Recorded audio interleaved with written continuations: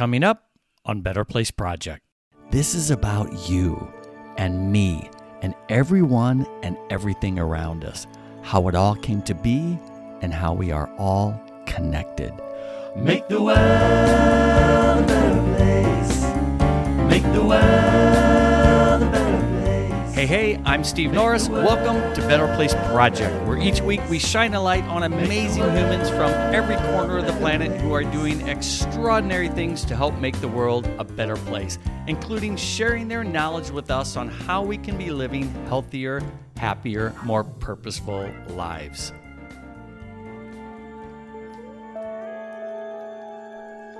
How did we get here, and where do we go from here?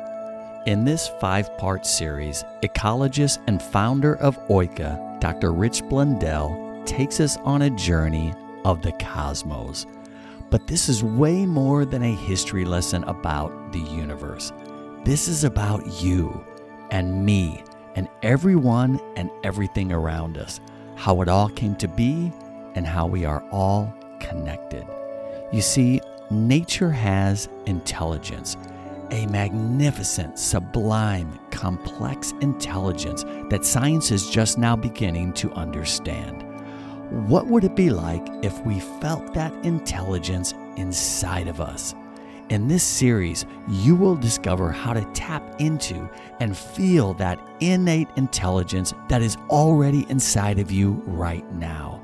Once humankind begins to understand this, to know this, to feel this, we will be living in a very different, much more beautiful world. So join us on this journey. It just might change your life. In this week's part 1, we're going to be discussing what Dr. Blundell calls the Primordial era, going all the way back to the Big Bang. In this episode, we're going to trace the origins of ecological intelligence to its source, the primordial light of the cosmos, or at least get as close as the science will allow us. We're going to learn how the whole of nature, including us, is an expression of relationships. We'll discover how ecological intelligence is a creative force of nature, and if we choose to participate, it will amplify our own creativity as well. As we've explored space, we've discovered that there is an intelligence out there. And now we're going to begin to understand it because it's an intelligence that's also within each and every one of us. During this series, we'll be following along a series of short videos created by Dr. Blundell. To get the most out of this experience, we strongly recommend you pause this podcast right now, scroll down to the episode notes, and click on the link of the Primordia video. Watch this wonderfully done 13-minute video and join me back here. And now, for part 1, I welcome Dr. Rich Blundell. Rich, why are we doing this? Well, there's really 2 reasons that come to mind. The first is that it feels good. That's a simple way of saying it, that there's a lot of joy and healing and happiness to be found in this work and in this story that I'm going to tell. But then there's another reason, which might be more important, and it's because we need to do this. Like, we need to adapt, and we need to transform in a deep way in order to respond to the situation that we find ourselves in as a society, as a civilization, and as an organism on a planet. So those are really the 2 reasons, and they're both compelling reasons, I think. I don't know if you've noticed, Steve, but the world's kind of crazy, kind of messed up. Yeah. There's a lot of paradoxes that are sort of in the air. There's a lot of anxiety, worry even, and uncertainty. I have noticed a little of that the last few years. Just a little. Right. So there's, I think, all of these things that are taking, our attention right now, that are cause for concern: our political situation, our economic situation, our ecological situation, the climate situation. just the the tone of our rhetoric, things like that. All of these things I think are pointing to a need to make some fundamental shifts in the way that we are in the world and the way that we relate to the world and to each other. And so that's what this is about. It's about, what is that new way of relating to the world look like? And I don't mean to define it or to prescribe it, but I think that if that there's new science and that there's new understandings about nature that are coming to the surface right now that actually precisely respond to that question: how are we to live? How are we to be in the world? This is not a proclamation being made by me, but I'm certainly witnessing I'm witnessing insights that are overlooked, that have been overlooked by science, that can, I think, help us respond to the situation that we're in. All that anxiety and uncertainty that we're talking about. So, and can you share with us some of those things that you're witnessing, some of those insights? Yeah, I can share them all with you. But I think what's also helpful and important to do is to understand where these insights are coming from, and to understand how our scientific knowledge about the world is revealing these insights. I usually say something to the effect that every syllable of science that I've come to understand is pointing to this new way of being in the world. There's this idea of the kairos, which is it's this Greek idea that of a transformational time, and not only is it a transformational time, but that it's an opportune time. There's a component of a precisely tuned transformation that is tuned to the changes that we need to go through. That's what we're in. That's what we're living into, a kairotic moment, a moment where fundamental changes will happen. And that doesn't necessarily need to elicit anxiety. Actually, the changes they're good and they're beautiful if they're aligned with the intelligence of nature. And so that's what this is about. It's about revealing this deep intelligence of the universe and aligning the human intelligence with that universal intelligence. And once those two things happen, once those things get aligned, all kinds of unforeseen benefits emerge. So it's not just about gloom and doom, it's actually about joy and hope. Yeah, what's so interesting, Rich, as you're saying those words, and you're even referencing a Greek word, I'm thinking cosmos is also a Greek word that means the order of the universe. And many philosophers feel that well, actually the meaning of cosmos is the opposite of chaos. Yeah. The very chaos and stress and anxiety that we're all experiencing.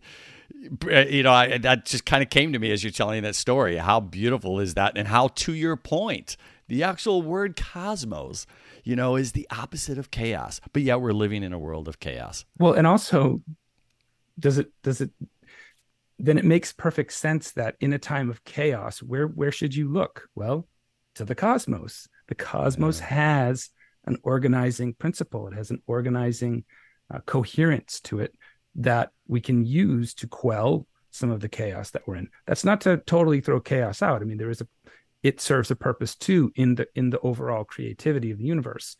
But the point is, in a time of chaos, if you're looking for cosmos, look to the cosmos. That's what we do.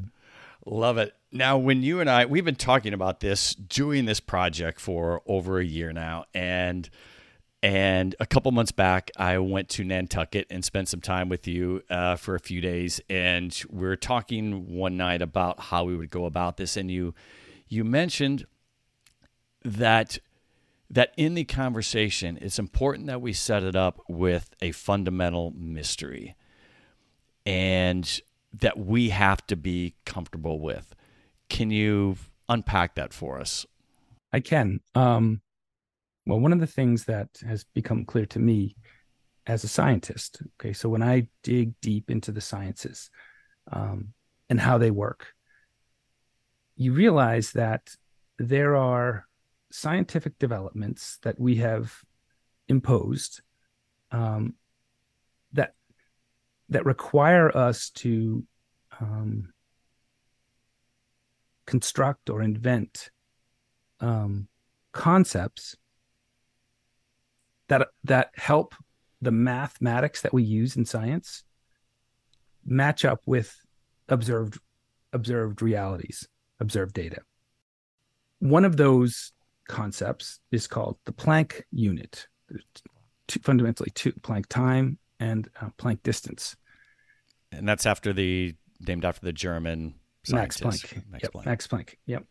I think it was like 1866 or something like that he sounds about right. Proposed these.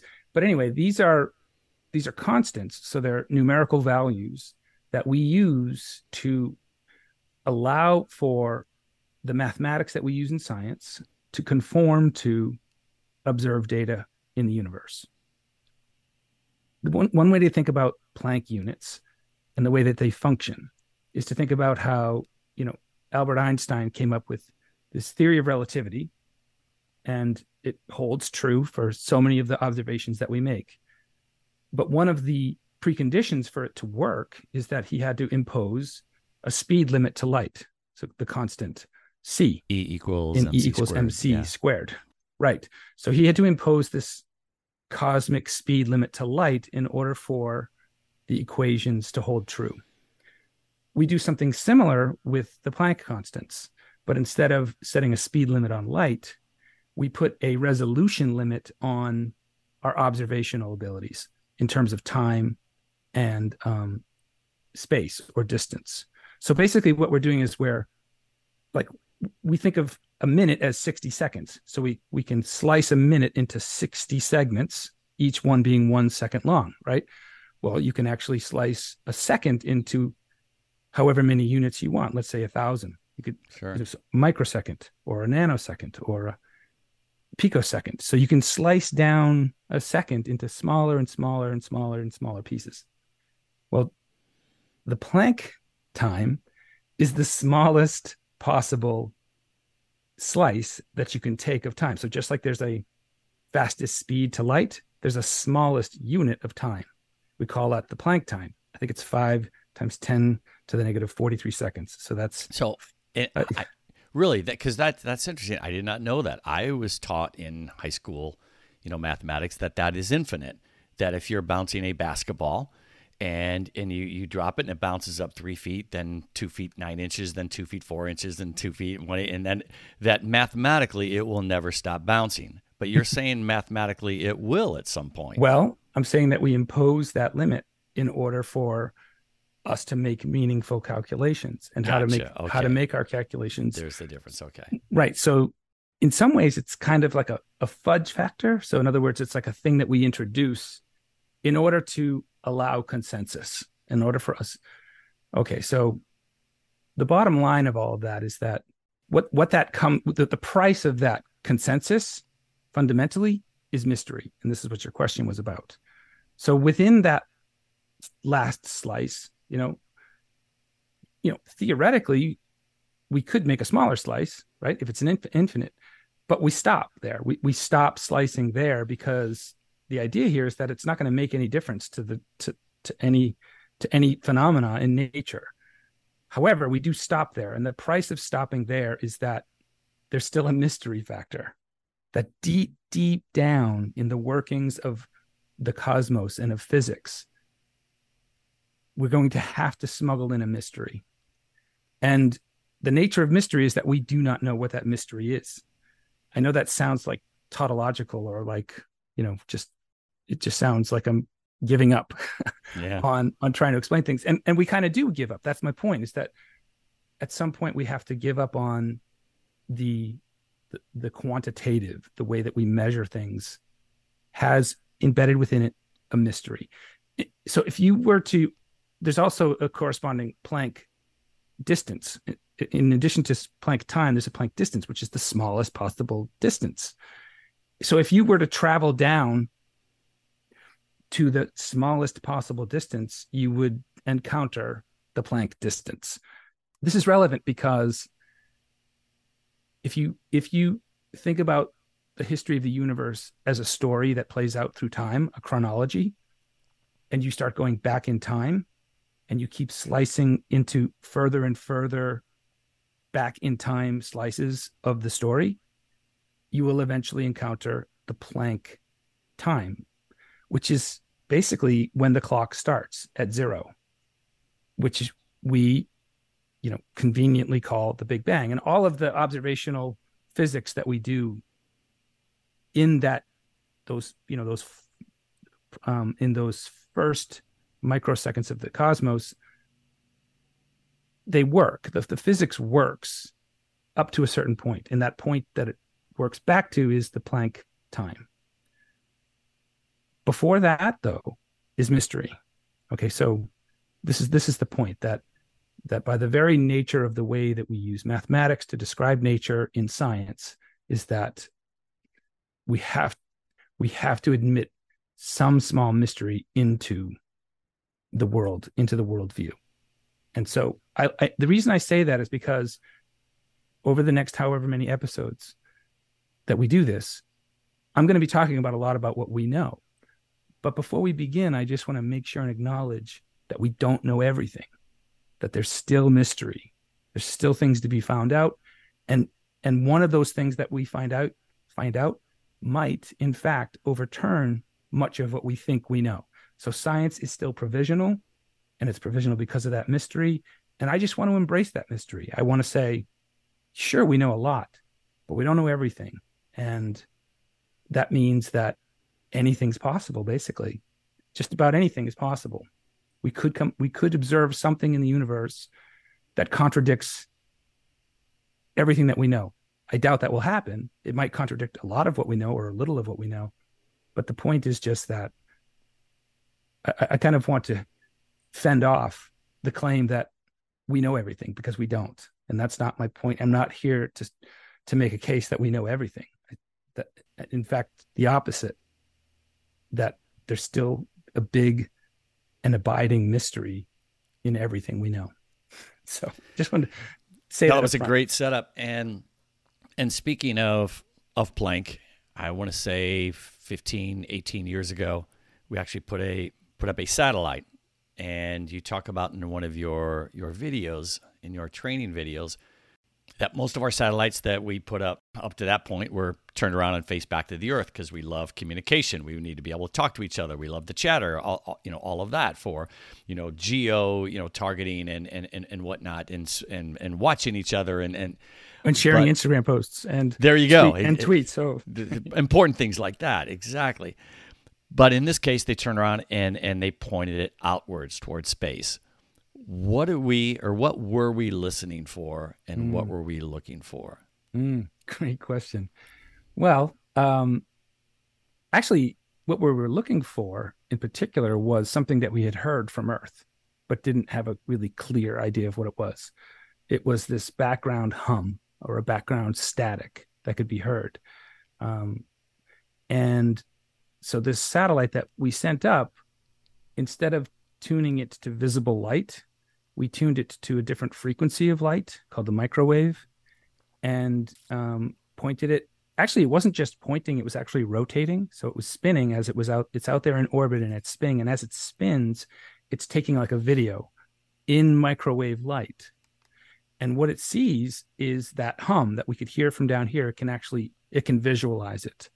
And so as that satellite spins, it's collecting this data, and it's piecing together as it spins, it takes a picture of the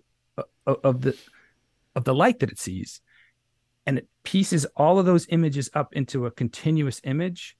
And if you were to do a Google search for this, if you Google the microwave cosmic background radiation, you'll see this image. It's usually in an oval shape, so it's like a flattened oval. Yep. And in that oval, you see a pattern. It looks something like what used to be on old TVs, that's static. In fact, if you had an old TV and you could tune it, with with an antenna, about 10% of the static that you see is that sound that we heard. So you can still see it on an old style television. Sure, an analog TV, yeah. Yeah, an analog TV. And so, but that's what it looks like. It looks like a static pattern.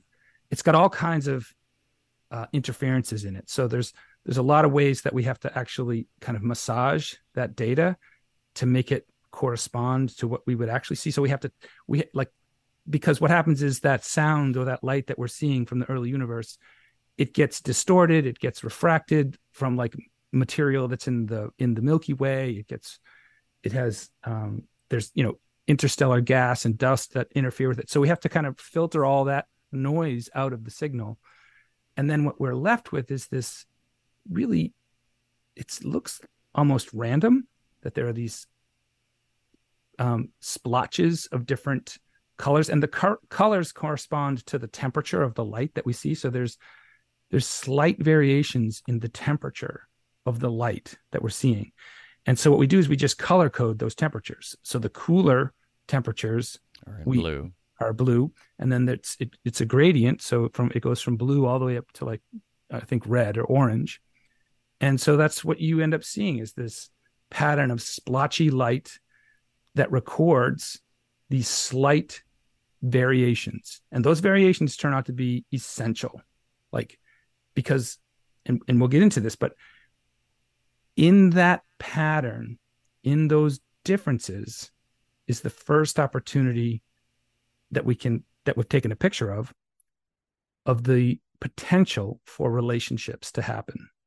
And this becomes really important because what it's revealing is something fundamental about how the universe creates. It's in those tiny differentials in temperature that creativity happens. Okay, so we have to kind of contextualize this a little bit. What we're looking at is a surface of light that we can't actually see through because the Planck satellite is tuned to the microwave light, and this energy that we're looking at is microwave. It's opaque, so that's how we can see it. In order to see it, you need to make it opaque. So we can't actually see through it. We can only see it as a wall. Let me see if I can. This would be really hard to do, but first of all, let me say this. We're talking about the history of the universe here, right? So this whole episode that we're doing, this first episode, spans from t equals 0, the Big Bang, right, to 380,000 years after the Big Bang. So that's not a lot. That's just a tiny fraction. Sliver, yeah. Right. The universe is 13.8 billion years. We're talking about 380,000 years. It's just a tiny little slice of time. So what we're seeing, though, with this satellite is, now remember, Big Bang theory, it implies that everything in the universe was once in a singular spot. It was once compressed down. Everything that's in the universe today was once in a singularity. It was in a single point of space. If that's the case, then it's unimaginably hot and unimaginably dense. Okay, so then after the Big Bang, what we see is this inflationary period. So all of the data that we've been able to collect and through modeling and things like that predict that the universe is going to go through this period of rapid inflation. So for some reason that we don't know, and this is where that mystery shows up. That's why it's important. But for some reason, this thing suddenly expands massively. As it's expanding, it's cooling. So before 380,000 years, the entire universe was what we call in a plasma state. So it's highly energized, super hot, opaque, bright white light. You can imagine those old fluorescent bulbs, those long, skinny tubes. Sure. And they're white. And if you look at them, they're opaque white. There's like a white gas that's inside there. And then if you plug it in, you turn it on, you see that bright white fog inside that tube.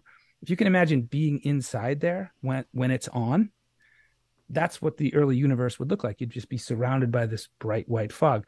But if somebody came along and turned off the light all of a sudden, then suddenly that light that you were just in would now be rushing away from you at the center of the universe. That's what the picture of the cosmic microwave background radiation is. It's a picture of that wall of light that you were just in, receding away from you at the speed of light. Okay.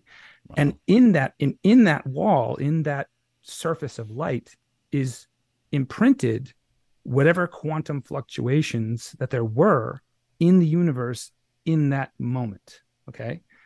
So this is what we're looking at. We're looking at this wall of light behind which is the Big Bang. So the Big Bang's back down there. And then there was all this other stuff that happened in between the Big Bang and this surface of light.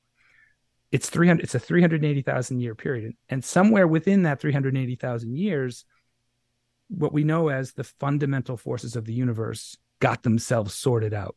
So, the big ones are, electromagnetism, strong nuclear force, the weak nuclear force, gravity, and that the Yankees suck. So those are the fundamental. Quick post-production edit. I did not pick up on that New York Yankees smackdown that Rich conveniently slid in there during our live interview. Rich happens to be a huge Boston Red Sox fan, so I found that hilarious. Well done, Rich. Well done. Now let's get back to our regularly scheduled program. What we know as the fundamental forces of the universe got themselves sorted out.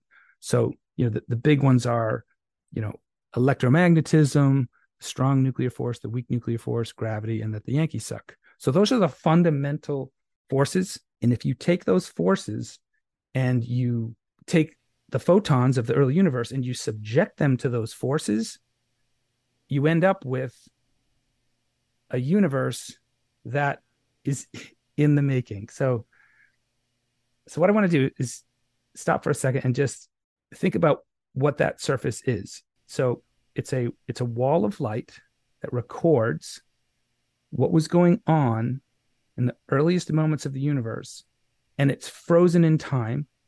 And I don't mean frozen, but it was cooling. So as the universe cools, it gets to a threshold temperature where everything that was going on can now be sort of stuck, like a photograph. It's like a baby picture taken. Yeah, I love that I've heard you refer to it as the universal baby picture. Yeah, that's what it's like. So if you find a picture of yourself as a baby, that's what it really is. It's a photograph frozen in time of what you were like back when you were an infant. That's what the cosmic microwave background radiation is. It's a picture of the early universe.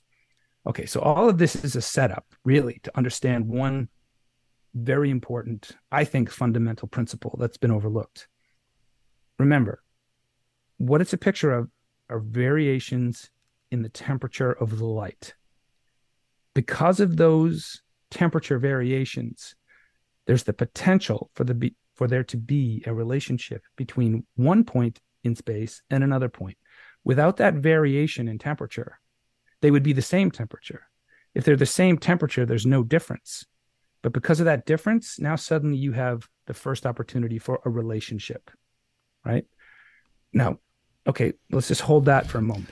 Yeah, because that to me is fascinating. This is where this gets really, really cool, of how that relationship affects our relationships 13.8 billion years later. So I'll turn it back over to you. But yeah, I had to pause there because when I started to learn more about this through you, this to me is where it gets fun. Okay, so that's it. That's the take-home message from this, that those relationships that were frozen in time in that moment, 380,000 years after the Big Bang, have now evolved through 13.8 billion years into the relationships that we still inhabit today. Okay? Now, the rest of this series is going to be an account of how that light evolved into the relationships that we're in today. Okay. So Steve, you and I, we're in a relationship, right? You came to visit me. We're friends. Our relationship is implicit in those primordial cosmic relationships.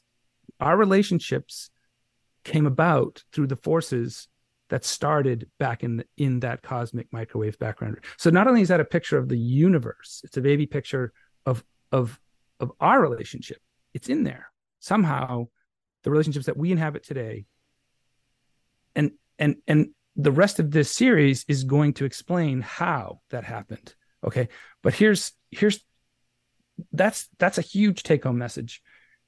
And the other take home message and is that is the relationships themselves. Okay, so I'm trained as an ecologist. That's my background. The science that I was trained in was ecology. Ecology is the study of relationships. It's usually the study of relationships between organisms and the environment. But those same ecological dynamics that I was taught as an ecologist, it turns out apply to the relationships that are in the cosmic microwave background radiation. There are dynamics, ecological dynamics, that are universal to all phenomena in the universe. What I'm saying is that we live in an ecological cosmos. That the cosmic microwave background radiation is a snapshot of the primordial ecology of light. But to look at the screen right now is a snapshot of those same relationships today. Do you see what I mean? Like this, and there's another idea that I need to introduce right now, which is please continuity. What the whole story implies is that those relationships evolved into our relationships.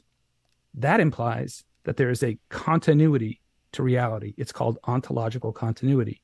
That there's a through line, there is a thread of relationship that threads all the way back to the Big Bang and to here, today, now. That is ontological continuity. So these are sort of the fundamental ideas that are going to be important for the kairotic moment that I mentioned earlier. Like, remember, we started this conversation talking about how we're living in a time of deep chaos and change and disruption.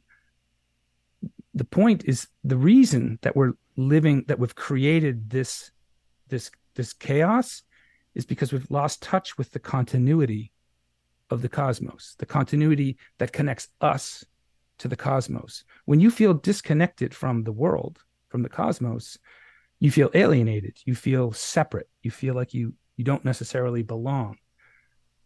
That's what this story that we're going to tell does, is it reconnects us to the cosmos in a really palpable and scientifically valid way. It shows how, in fact, everything really is connected.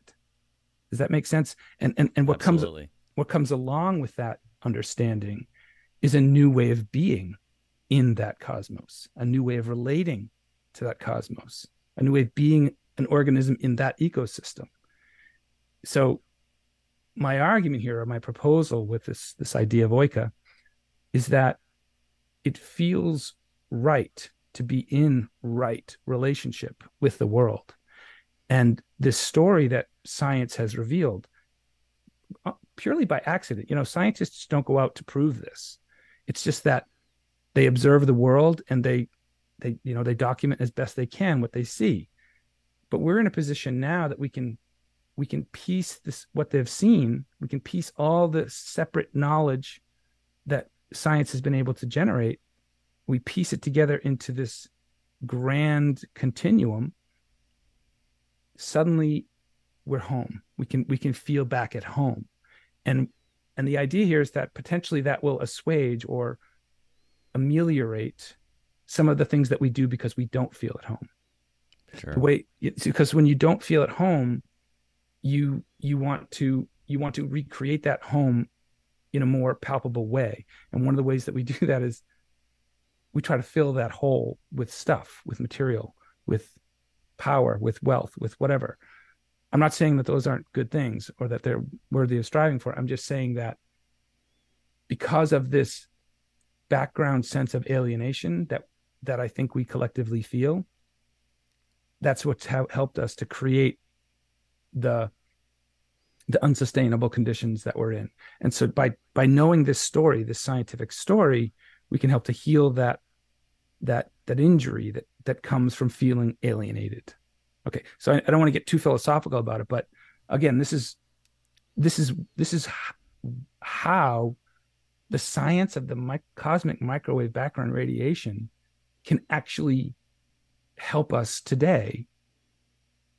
It can help us. It can help us relate. Yeah, throughout my entire life and for hundreds, if not thousands of years, there's been the expression, to be one with nature, So intuitively, we know we can feel that. Mm. We know how we feel after we've swam in the ocean, after we spent a few hours out in the forest, after we've walked barefoot, in the grass. But what I love about this is science kind of explaining why that is and making Nice. sense of it all. And I love what you've said. Quote: everything that is traces its existence back to that primordial pattern on the surface of last scattering. So this is what light can do given 13.8 billion years of, like you said, relationships.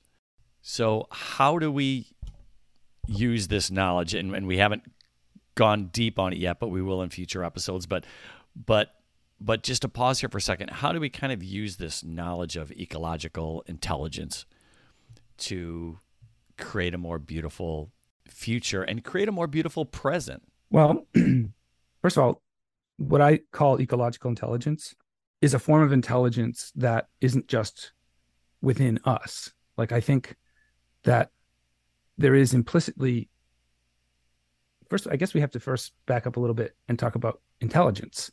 When we think about intelligence, we think about it being in us, like intelligent people who do intelligent things or they know a lot. Sure. That is a kind of intelligence. The question is, where does it come from? And how does it get into us? And is it only in us, or is there an intelligence in the universe? Well, if you look at the way that the universe has evolved, it's hard not to see that there is an intelligence to it, that the cosmic microwave background radiation is actually revealing that there's a deeper intelligence at play.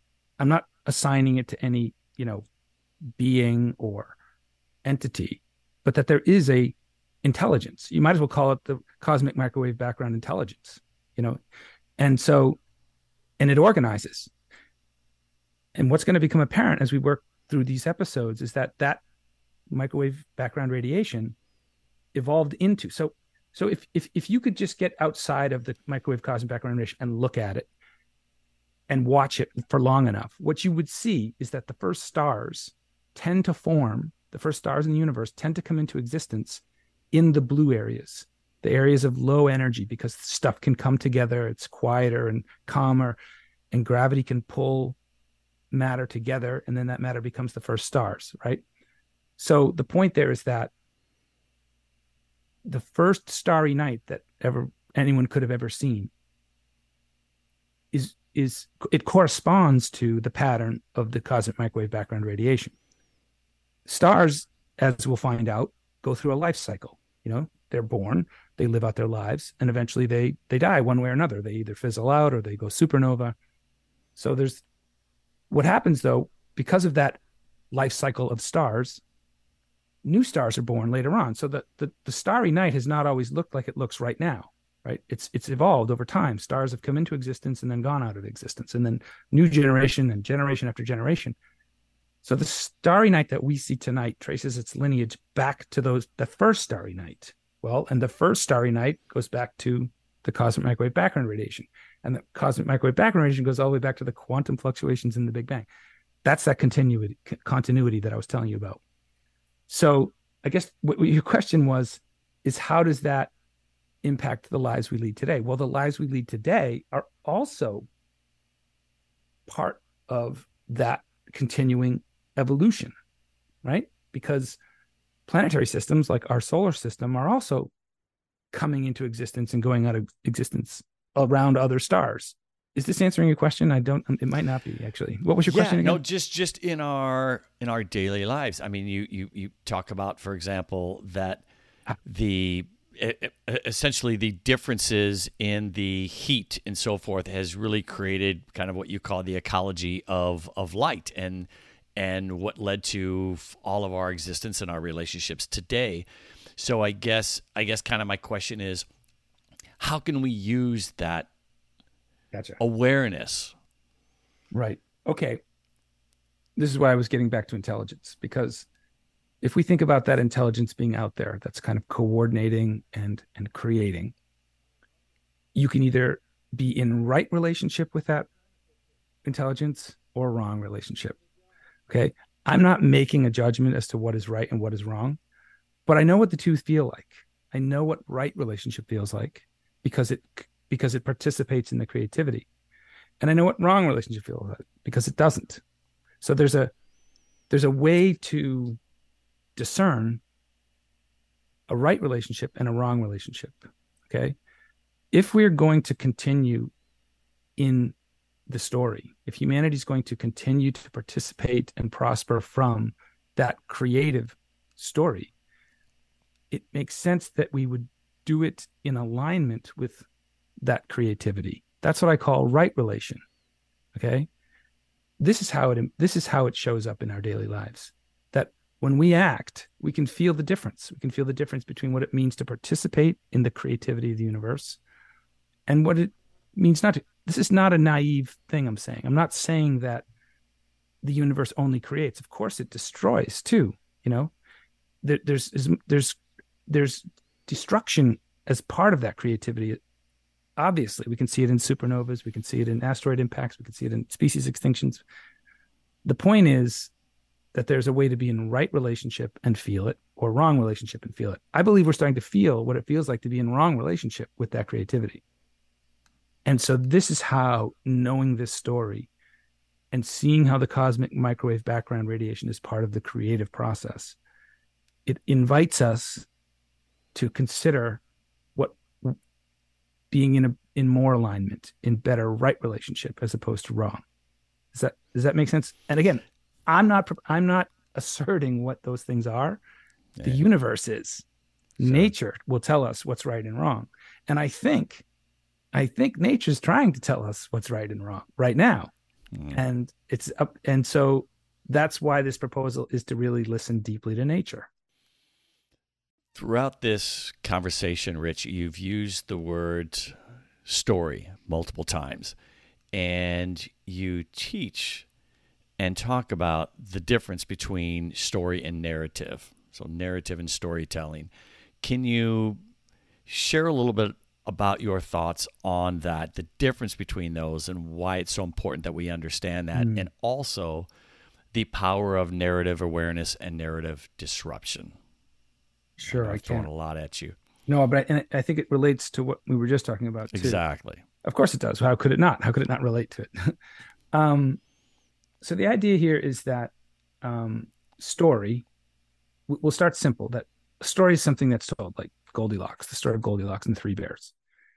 That's a story. It's kind of produced, and it's communicated, and we find pleasure in following the story. It's kind of like entertainment. That's a storytelling. Narrative is the functional part of story. Narrative is a structural thing. It's why story works. And so one of the ways to think about narrative is that it is a sequence of causal events. One thing causes another, which causes another, which causes another. So it's a chronological unfolding of events that one can follow. That's what a plot is. Okay.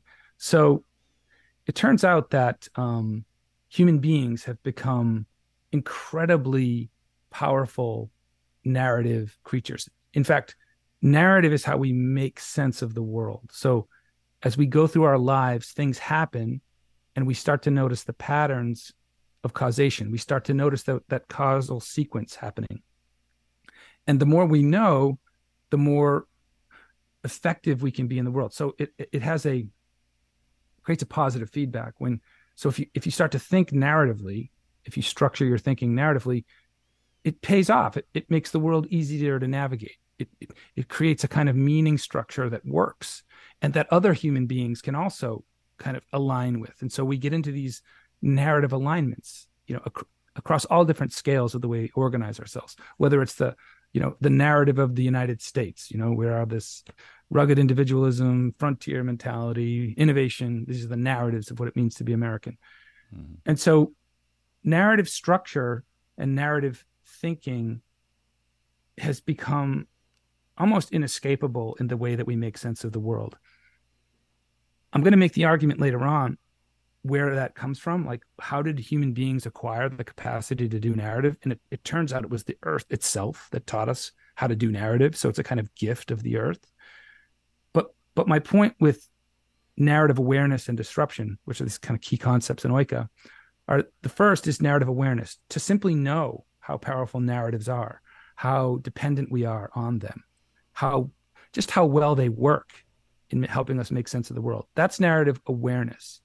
Once you are aware of narratives, you're suddenly empowered to decide what narratives are in your best interests and are not. Like it's a kind of it's a kind of it's kind of an emancipation from narrative. So instead of being fed narratives by others that are pre-designed and pre-packaged for you to just consume, you can actually start to create your own narratives. Once you're aware of narrative and how it works, you can start to have fun disrupting your own narratives. This is important because the story that we're going to tell about science and how it unfolds over time, it asks us to disrupt narratives that we hold, perhaps in an unquestioned way, about how the world works and what is our role, where do we fit.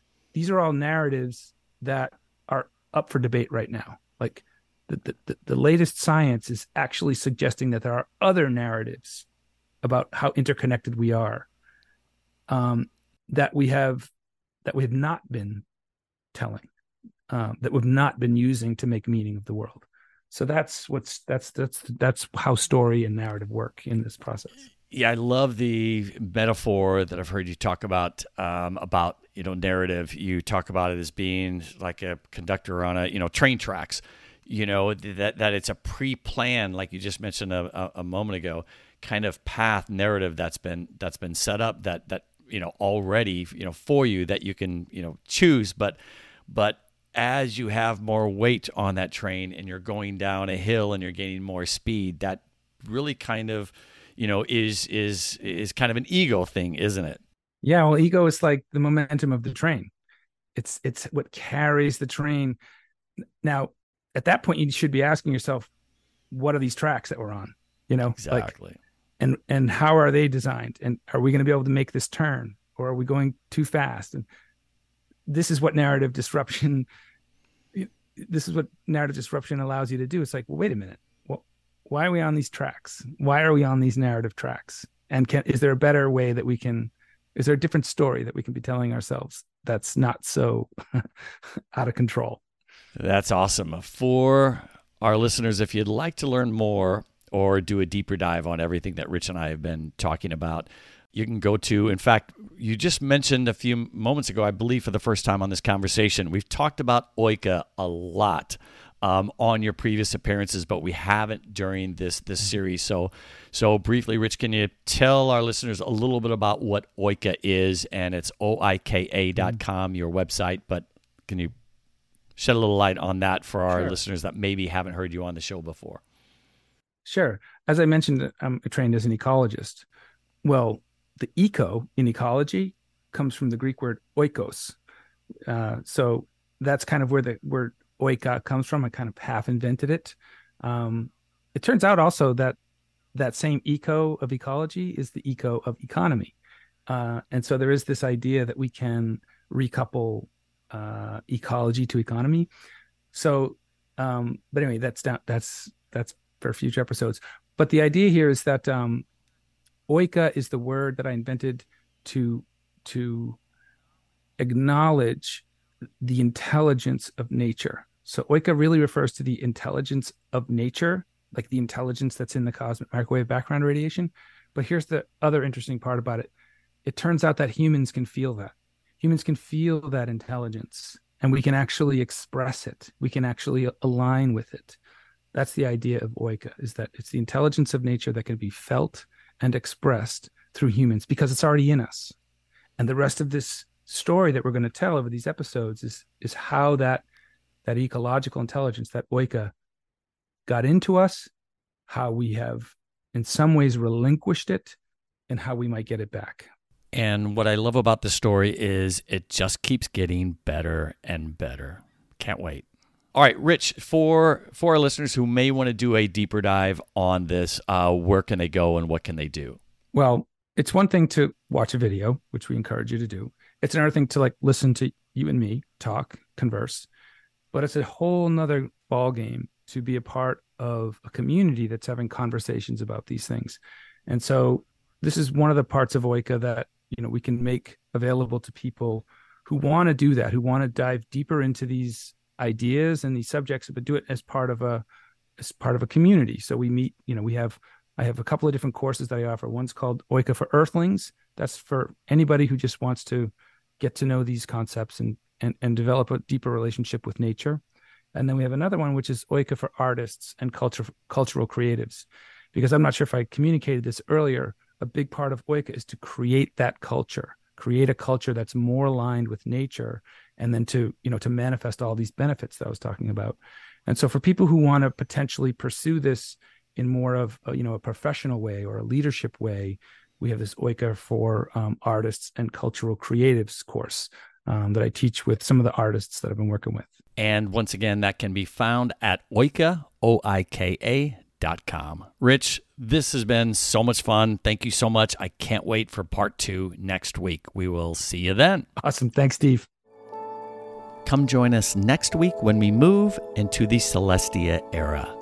We pick it up where we left off around 400,000 years after the Big Bang and go all the way up to about 4.6 billion years ago. Rich and I will continue to follow ecological intelligence along the path of ontological continuity, but now across celestial scales. We'll chat about what spiraling galaxies have to do with our modern-day lives. Rich explains to us how material byproducts of stellar metabolism are the elements that our world is made up of, including us. The gold in our banks, the iron in our blood, the calcium in our bones, the oxygen in our lungs, and even the myths of our ancestors are the gifts of celestial ecology. We'll even cover a fascinating mathematical game of life. You won't want to miss this episode. We'll see you next week. Special thanks to our producer, Noah Existe, and editor, Joe Tempoco. Our music was written and performed by Algian Importante. Thank you so much for listening. If this podcast brightened your day in any way, please share it with a friend who you think it might resonate with. Subscribe and leave us a rating and review, as that is the single best way to help the show and get the word out to more good humans. For behind-the-scenes info, please visit our website at betterplaceproject.org, where you can even click on the microphone in the lower right-hand corner and leave us a message or just stop by to say hi. And you can follow us on Instagram at betterplaceproj, and you'll find me at Instagram at Steve Norris Official. Look for small ways to be kind this week, and that will help make the world a better place. Make the world